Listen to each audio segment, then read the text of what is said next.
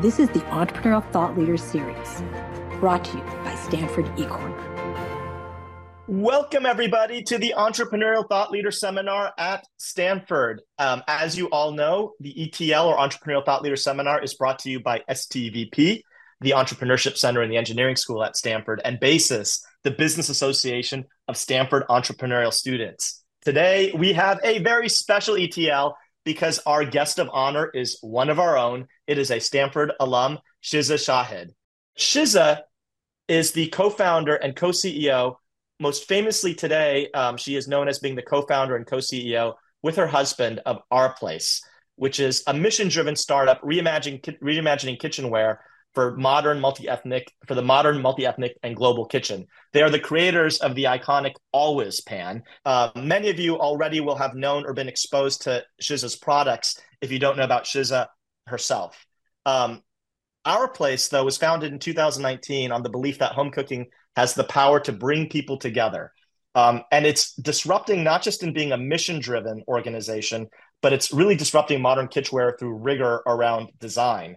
The company has over 200 patents and has also had wait lists that have sort of been off the charts that people have raved about, over 30,000 people wait lists. And we'll hopefully go into all the work that went in to get these amazing numbers, and over 1,000 press headlines, and also has some fairly well-known users of its products as well, including celebrities like Lizzo and David Beckham and others. But Shiza started not too long ago, literally in the seats that you are in. Shiza was at the farm in 2011. Shiza graduated from Stanford with a bachelor's degree in international relations. And she came to the farm on scholarship, having grown up literally on the other side of the world in Pakistan, in Islamabad. And at the age of 18, really uprooted herself and came to the farm. She graduates with a bachelor's, and we'll talk about that experience as well. Shiza graduates with a bachelor's degree in international relations, then gets a coveted job at McKinsey, and is sort of on one of these predestined tracks that many people would salivate for. But 1 year into McKinsey, the red pill of entrepreneurship sort of opens up. That is the moment when she becomes the co-founder of the Malala Fund with Nobel Prize winner Malala Yousafzai. And Malala and Shiza lead the organization as co-founding CEOs, and Shiza is the founding CEO, with the mission of advocating for and investing in for the rights of all girls to attend school.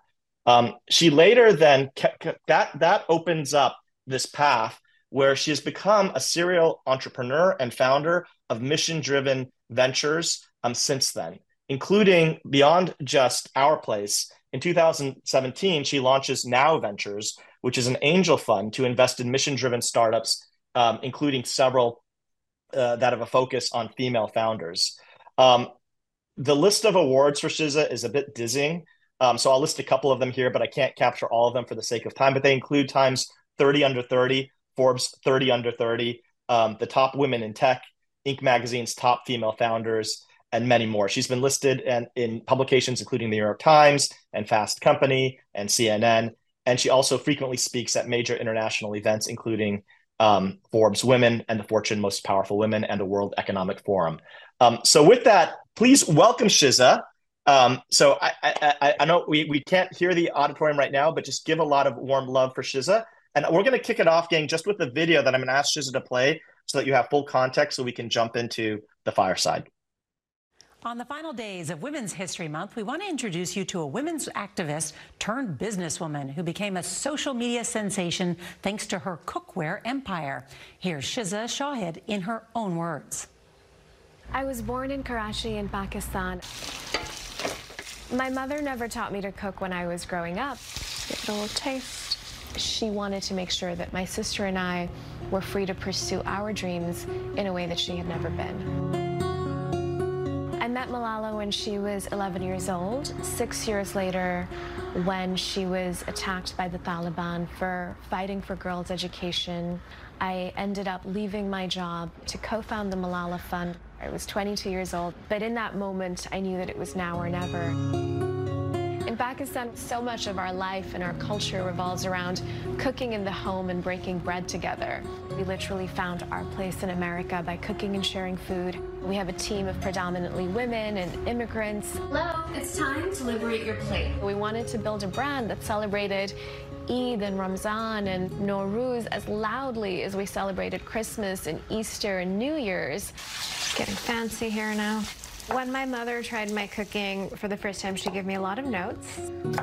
For her to see her daughter building a business where the kitchen and the home was a pathway to liberation was really special. I think she's proud. My name is Shiza Shahid. I'm an entrepreneur and I'm the co-founder of Our Place. Thank you, Shiza. Shiza, I'm going to kick off the fireside chat. And I think that video was a fantastic introduction to maybe start off with talking about, I'm curious about your entrepreneurial background, because oftentimes one thing that we've seen at Stanford is that there is a correlation between people who grow up in entrepreneurial backgrounds, if they have parents who have entrepreneurial backgrounds, and then become entrepreneurs themselves. But what's even more impressive are people that might not have had a family or that have either entrepreneurial backgrounds or business backgrounds and yet break out of the mold. And so I'm curious now, if you have the benefit of retrospection, as you look to your upbringing in Pakistan, are there certain elements now that you can describe as being pivotal or drivers for your current success? And if so, can you detail those? Well, first of all, thanks so much for having me. It's really, really special to speak to Stanford students. Being at Stanford was really pivotal in who I became, in perhaps not in ways that I would have expected, but as I look back, the good, the bad, it all shaped me. And I wish that I could have known some of the things I know today. So I'm excited to be with you all and share some of those things, just in case they're a little bit useful. But you all are in just such a special position in your life, being at Stanford today and already being curious about building things and starting things and creating things and having a non-typical path. So I know I'm going to be witnessing many of you going out into the world and doing some really cool stuff that hopefully makes a positive difference in the world. So I'm excited to spend the next 40 minutes sharing some of my story, my journey, my experiences.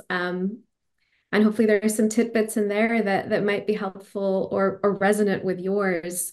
My childhood was certainly very formative in who I am today, as it is for all of us. I come from a very modest, self-made family.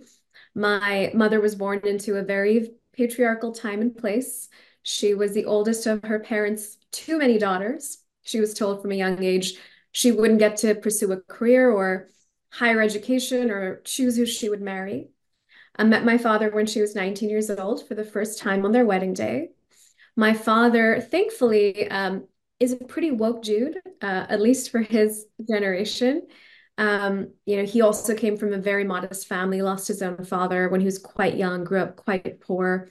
But they worked hard to build a life, and they were not entrepreneurs. My father joined the Pakistani Navy and rose up the ranks. But they were radical in their approach to education, in that they made the decision that no matter the cost, their children would have the very best education in the country, even when they couldn't afford it, even when, their extended family warned them not to send their daughters into these, corrupt Western institutions. My parents were really firm in their belief around education and really allowed us to dream the biggest dreams possible. But I had never heard the word entrepreneurship growing up. There really is not an equivalent in my native tongue, Urdu. The closest is probably, businessman or trader. There certainly weren't women starting companies, and that exposure came to me in life a lot later. In fact, business, if anything, was seen as this dirty word, as selfish, as greedy, as corrupt, as it often was in Pakistan, a place where, a lot of people had to bribe a lot of people to get anything done. So I didn't grow up knowing that I could build a business. That would come later, but I did grow up very entrepreneurial. And by that, What I mean is from a young age, I would see things that were wrong in the world and I would decide that it was my place to fix them. So when I was 13 years old, I carried medical supplies into a women's prison.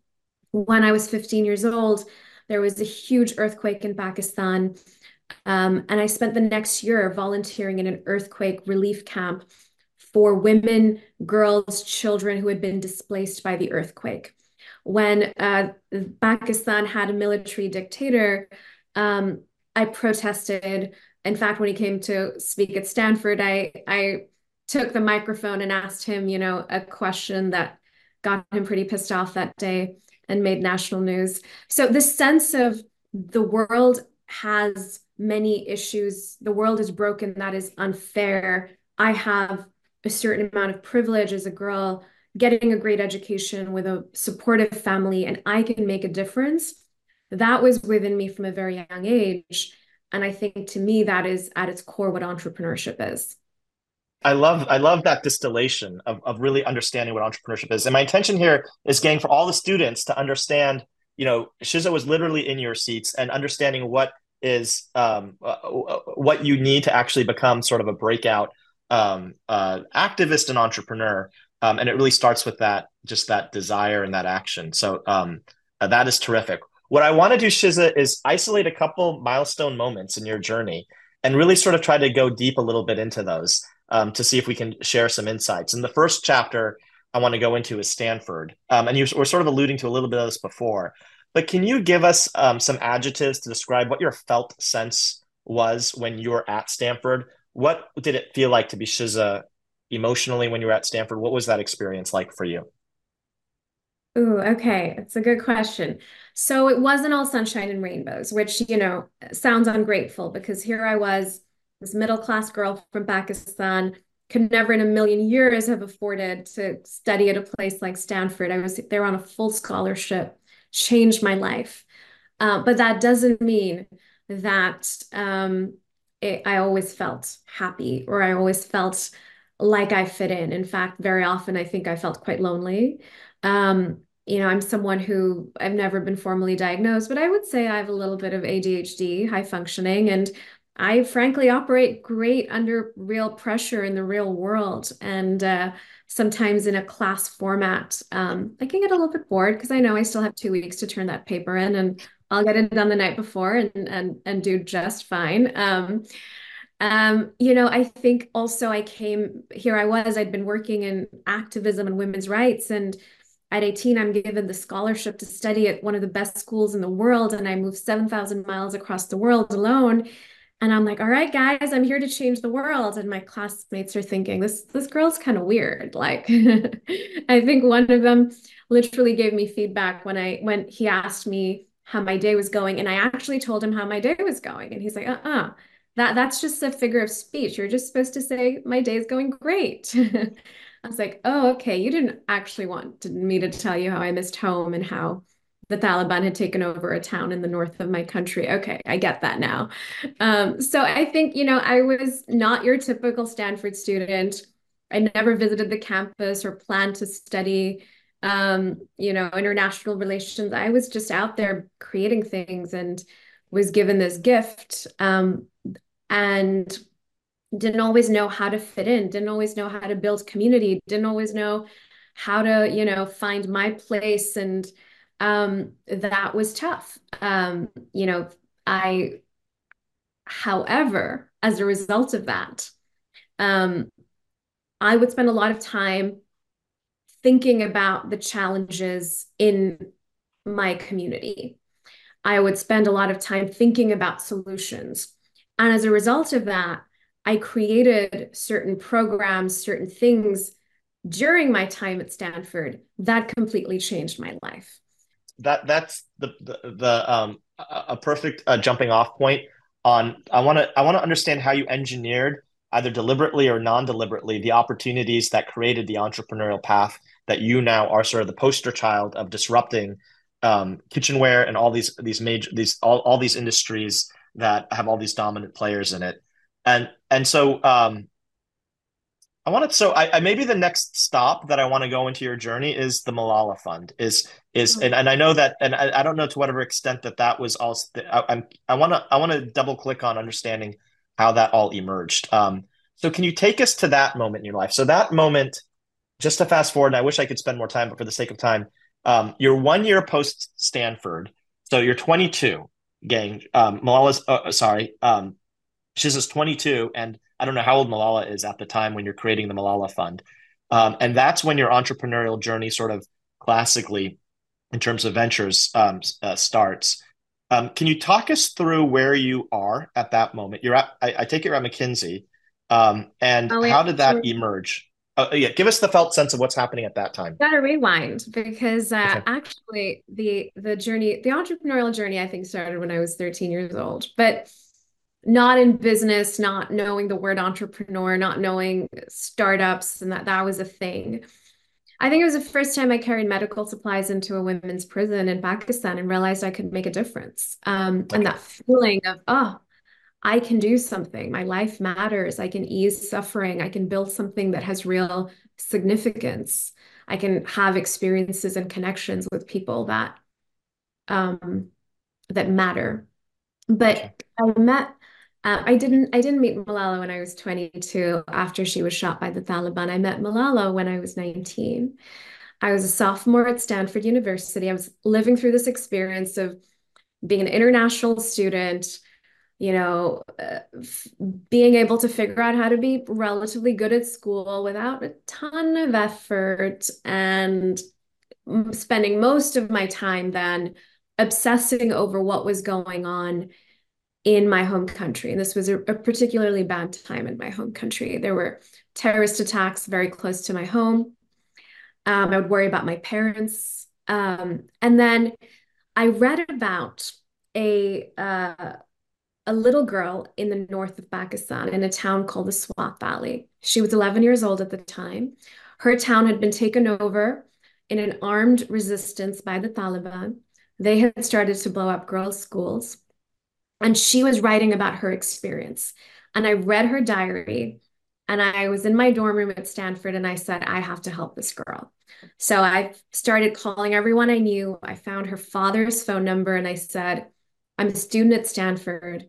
You know, I'm young, but I'm here. You know, I know people.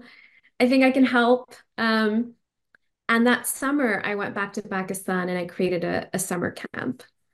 And that summer camp that I created was for that little girl who was, in fact, Malala. She was writing under the pen name Gul Makai at the time.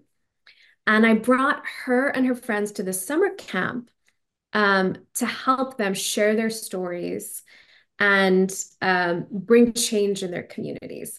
So that was actually 3 years before I had graduated, taken my job at McKinsey. I just want to underscore how important it is that, the catalyzing moment might have been relatively short in terms of time. And we can jump to that then at 22, but there's all this preconditioning that happened in advance to create that opportunity of co-founding the Malala Fund. And so at 22, then something happens. Can you walk us through? And what I want the students to understand is, what does it take to actually have conviction to jump into something where you're taking, where you're going off the beaten path. Um, so go for it. So I create this summer camp, and I go back to Stanford. I graduate. I take my first job out of college at McKinsey. I'd never heard of consulting growing up, but I kept getting emails from something called Bain. They kept asking to go to lunch, and I would go to the career fairs and go to all the nonprofits and hand out my CVs. And, they'd say, well, get your PhD and come back and we'll put you, maybe we'll have a job for you. And I realized this huge discrepancy between how the private sector values talent and the nonprofit sector values talent. And I had tried to chart a path back to my home country, but was met with a lot of challenges. There's a lot of sexual harassment. And I said, all right, what's the path forward? I was given a job at McKinsey, asked them to move me out to Dubai so I could be closer to home. And at the time, they were running this massive education transformation project in Pakistan out of Dubai. So I was like, all right, this is it. This is my plan. I'm going to do this 3-year McKinsey business program. It's great. It's safe. It's competitive. It's fun. Then they'll pay for me to go to business school. And then maybe one day I'll build my own thing. But just a year into my time at McKinsey, I had just landed in Egypt for a project when I got a text message that Malala had been shot. Malala had been on her way home from school when 2 masked gunmen boarded her school bus, asked who is Malala, and then shot her in the head for her advocacy, for her bravery. I was devastated. I flew to Birmingham in the UK, where she had been airlifted for treatment. I was with her the next few weeks. Thankfully, miraculously, she recovered. And as she started to come back, her story started to hit breaking news. And all around the world, people were outraged that in the 21st century, a girl could be shot in the head simply for wanting to go to school.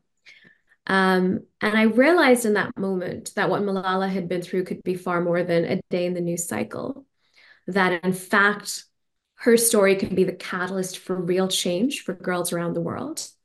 But Malala was 15 years old in the hospital, and our goal was to get her back to school and give her somewhat of a normal life. Her father asked if I would stay and help build a vision for what this could be. And immediately I said no. I said, I'm too young. I don't know what I'm doing. I'll find you someone. I got you. Don't worry. And it was a few days later that I realized that I had to take the leap. I quit my job. I never looked back. And I just believe that in our lives, there are certain moments where we have to decide who we are. And that's what entrepreneurship is. I have not engineered any of the things I've done in my life, which maybe is not the best thing to be telling students taking a class on entrepreneurship. But what I have done is seen when there is an opportunity to make a difference and found the courage within me to take that leap. I was 22 years old. I had no savings. I was a year out of college. I didn't even have a visa to be in the United States. But I knew that I had to take that leap, and somehow I found a way. So I want to just distill that. I know we're going to running out of time, and there's so many more things to talk about. But just, gang, I want you to really internalize that call to action moment, because you'll all face these call to action moments, and they'll be a function of everything else that has happened in your life up until that moment in time. But you at the moment, were you being data? First of all, was it an easy decision at that call to action moment, or what would you say it was a difficult decision?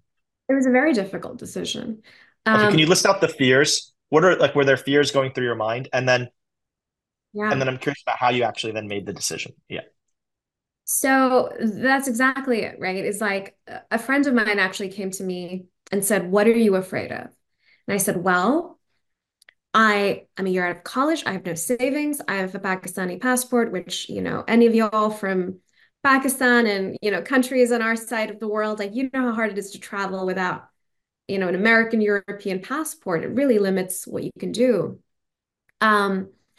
I was like, this is, who's going to invest in the idea of a 15-year-old and a 22-year-old from Pakistan beyond the breaking news cycle, right? Stories had breaking news every day, but can you build a global enduring nonprofit around that? But as I thought about my fears, as my friend forced me to articulate them, he said, "Well, will you be unhoused?" I said, "No, I could probably crash on my parents' couch." "All right, well, will you still have your Stanford degree?" "Yeah, probably." He's like, "Okay, so you will have tried something and failed. You'll still have somewhere to live, and you'll still have a good education and a great network. So your worst case is actually not that bad," which, by the way, is probably true for most of y'all, right? Like our worst case, is not as is for a lot of people their best case. And when you articulate that, you realize a lot of the fear that you have is actually it's not fear of dying. It's not fear of security. It's kind of an imagined fear. And it really helps you to cut through that and say, all right, I've got to do this. I've got to give it a shot. Okay, terrific. I know we're going to run out of time, gang. So I want to jump fast forward to our place, and then I want to open it up for questions. I also might ask one or two questions in addition. But there's so many things to talk about with our place. But I think one of the things that I find so impressive is how you've built an organization that is. It feels like it has all the strength of mission-driven activism that was born out of your background, of all the different colors of your background, with a rigor around design. And it is sort of conventional wisdom in Silicon Valley venture capital that you don't disrupt old world industries like kitchenware, because if there was any disruption that could have occurred, it would have occurred 10 or 15 years ago. And yet you did. You disrupted using, I would say, design and maybe mission and culture, an industry. And many people have said, well, why couldn't you have done this like 10 or 15 years ago? What I want to invite is if you can share any tactical gems of advice on disrupting through design. Anything that you want to share about if do you recommend that as a strategy? And two, what are the hardest moments of that? Like, is there anything that's gut wrenching with building a company in this way? And what are the saving salves or solutions that you wish you knew about before you started that you want to share? I know that's a lot. I'm asking a lot because we have like one final question before I have to open it up. Goodness, where Sorry. did the time go? It's all gut wrenching. So there you go. Just gonna leave that on the table. None of it is easy, and it only gets harder, but it is totally worth it. Um, I think that's true that what set us apart has been our mission and our product design. And what's interesting is they're actually deeply interconnected. And you can look at it and say, okay, our brand is around culture, it's around inclusion, it's around celebrating all of our cultures loudly and proudly, from Nowruz to Noche Buena to Lunar New Year to Ramzan. Let's, celebrate all of our identities and bring them to the table and have conversations. And then you have a beautiful pan and a beautiful pot and a beautiful plate and great use of color. And what in the world do those two things have to do with each other? But the fact of it is, if our mission is to get more people cooking and sharing meals around the dinner table and having conversations and building connections to each other, to their community, to their food systems, to their bodies, to their identities, then we have to make cooking more fun, more inspiring, more joyful. And the way you do that is through better product design. Whether it's functional product design, making products that are multifunctional, whether it's through aesthetic innovation. Again, this is an area where everyone was hiding their pots and pans and, air fryers in the back of their cabinets. And we said, you've got a whole stovetop, leave them out, leave it out, because the next time you're about to go and order another soggy box of takeout, you'll see that beautiful always pan or perfect pot and say, you know what? It's right here. I'll whip something up real quick. And then we also went pretty deep into sustainability and the use of Teflon and forever chemicals in the industry and the impact of that. Because if we want to create a world where everyone's having more meals together, we want to foster healthy communities that aren't filled with Teflon pans in their landfills. So it all is deeply interconnected. I think it's both essential. I think if you just have great product design, guess what? People are going to knock you off. And then what? And by the way, that's happened to us. Everyone from Drew Barrymore to Aldi to, you name it. They've made the awesome pan, the all-in-one pan, the everything. Like, they've done it, right? But they can keep knocking off our product design. They don't have, A, they can't make the same quality. B, they can't have the brand that we have. And then if you just have a brand, that's amazing. And, great. That's so hard to do, to make people feel something. But if your products don't live up to it, then it's going to fall apart, right? It's going to be like, well, I love the brand. I love that it's female founded and sustainable, but like, I need something I can light on fire and that I can pass down and I don't have to replace all the time. So I think those two are so deeply interconnected. My advice is have a mission that really means something, because building something is really hard. Attracting and retaining talent is really hard. And doing this work is really hard. So you need to be motivated by something other than, fame, success, money. And then make sure that your product is very closely tied to that and that you're investing in product. Especially in Silicon Valley, when people start product companies, they underestimate how hard it is to make things. They think it's about, hacking the Facebook algorithm and growth marketing and growth hacking and SEO and SEM and all that stuff. Everybody knows how to do all that stuff. You have to make sure you're building something that's fundamentally better. And are the patents intrinsically, are the patents a significant value in your mind, or is it more the product process and the brand? I ask because like Elon Musk has famously said, SpaceX, I think doesn't have any patents because they just don't believe that patents are a true moat of competitive advantage. Maybe it's at best a speed bump. Do you agree with that, or would you disagree that you can create strong competitive advantage through patents? I think that I think it's a speed bump, but I think speed bumps are helpful. Okay. Right? I don't think like patents in themselves are, I guess it depends on the kind of patent, right? We have our spatula nests onto our always pan with a little node, right? That's patented. Guess what? One of those knockoff companies inverted it, right? They still copied us, they just inverted it, right? So took them a bit longer, they had to like at least change it a little bit, gave us some level of protection. Also, it pushes us to be innovative. It pushes us to say, okay, we want to create things that are different, that are um, you know, innovative, and it's one measure of it. But is it in itself a business plan? No. That being said, it is valuable. It's a good discipline to have, and it does provide those speed bumps that do slow. Our products are hard to make, right? This one always pan has 6 different supply chains that come together. It just takes a bit longer to knock it off, and it's harder to knock it off. It's more expensive to knock it off. So it will provide some deterrent.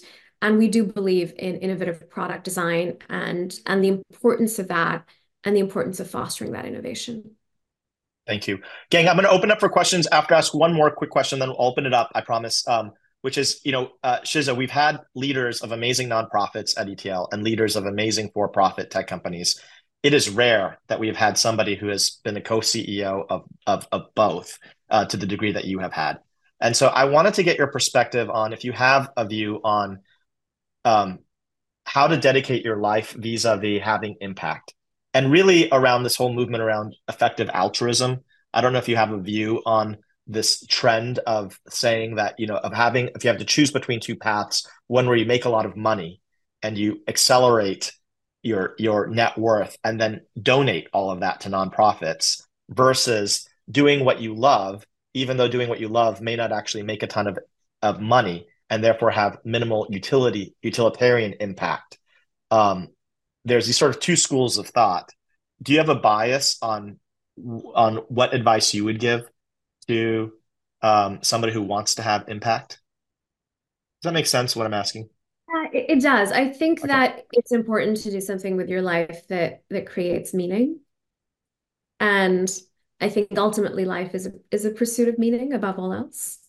Um, and I think when you believe that what you're doing is fundamentally good for the world, you find that meaning. And that gives you a tremendous amount of energy, that makes you work harder, that helps you endure, that allows you to share your story in a way that encourages others to join and to stay when things get hard. So I believe if done right, meaning will accelerate your success. In the absence of it will be perhaps one of the things that hurts you most. I never thought that you could build a business. I grew up in a place where I didn't see people doing that, certainly not women entrepreneurs. Never heard the word social entrepreneur. If anything, I thought business was kind of icky. Right now, I was a nonprofit leader. I wasn't going to start a business, right? I was going to working on women's rights, girls' education. And the truth is, what I do today actually gives me more meaning than I am so proud of all the work that I've done in my past, including with the Malala Fund. But I have never felt more fulfilled than I do today with our place. And the reason is because I believe in the mission. I have a fantastic and diverse team. I can pay them well. I can provide good benefits. I can build a culture I'm proud of. I can scale the business much faster than I could scale a nonprofit, even one that was as visible as the one that I was building. And so I think there are tremendous benefits to each model, and there are some downsides to each model. It's important to understand that. But ultimately, I don't think you have to choose. I think every person deserves meaning in work. I don't believe in this movement of, work is work. Your work colleagues aren't your friends. Don't work too much. Like, I have found tremendous meaning and belonging in work. And I think if you can create that for yourself, you'll be very successful and you'll live a happier life. Terrific. Thank you. All right, gang, we'll open it up for questions. I like your perspective that like your worst condition or worst case can be the best case for most of people, right? So, and I think for entrepreneurs, one of the biggest challenge is uncertainty. That kind of perspective will encourage you make hard decisions. Just my question is like, could you talk about the worst decision you have ever made? Okay, that's a tough one. Worst decision I have ever made. I don't know, probably like a bad date or something. I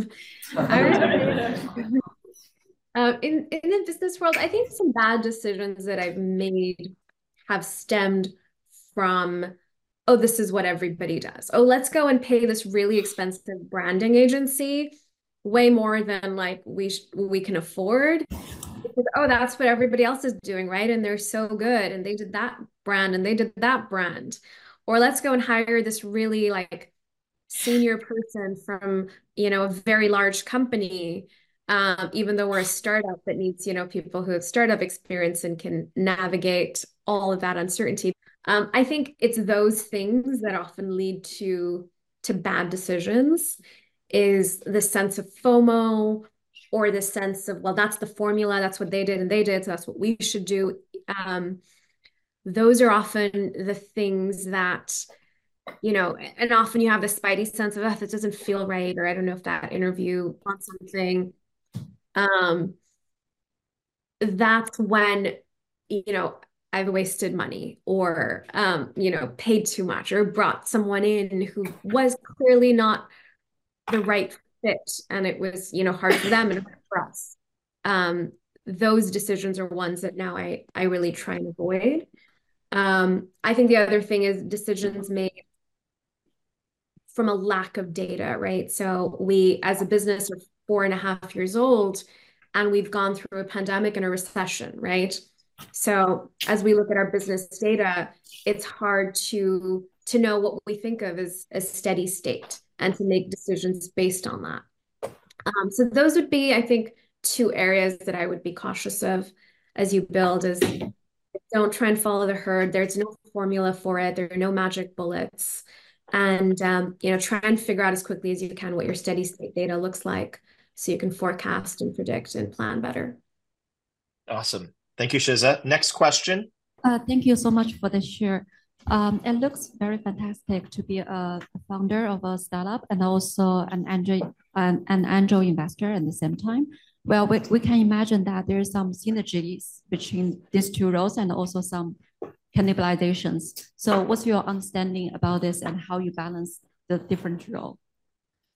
So now I'm an entrepreneur, and I think I've always been an entrepreneur. I did raise a fund and I did invest that fund, and I'm really proud of many of those investments that are continuing to grow and have impact in the world. But today, 100% of my focus is our place.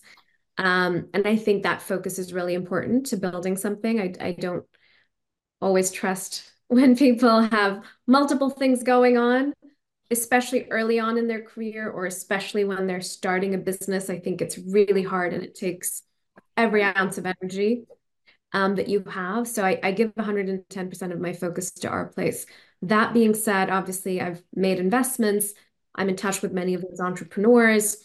I think I've become a way better investor ever since I actually started and built my own business. I think running your own business, being an operator, being in that teaches so much. Empathy, compassion, of course, but also just really tactical things like which growth agency are you using, and how do you think about review structure, and how do you structure your all hands? Like, it's just so much tactical stuff. You can pick up the phone and talk to people going through it. And in fact, many of the favorite investors that we have are in fact entrepreneurs. There's just a different level of help that I think entrepreneur investors can provide, in my experience. So definitely very synergistic. I think if you've been an entrepreneur and are still an entrepreneur, have the capacity to invest and to help other founders because you're going through it yourself. Thank you, Shiza. Next question, gang. We have time for one or maybe two more. Hi, Shiza. You started a company with your husband, and he is now a co-CEO. What is that like, working with your husband, running the company together? A good question. It's either great or it's terrible. So, definitely figure out which one it might be if you're thinking about starting a business with your significant other. Most people tell me they could never do it. It's actually been really great for us because we are very obsessed with work. So because we work so much, I think it would actually be really hard if we weren't in it together because we wouldn't be able to share in what was going on, and we don't have that much left to give at the end of the day. I think it also works because we have very different skill sets, which I think is important. Same skill set, we'd be stepping on each other's toes all day, but we have different skill sets, so that is helpful, and we have respect for each other's skill sets.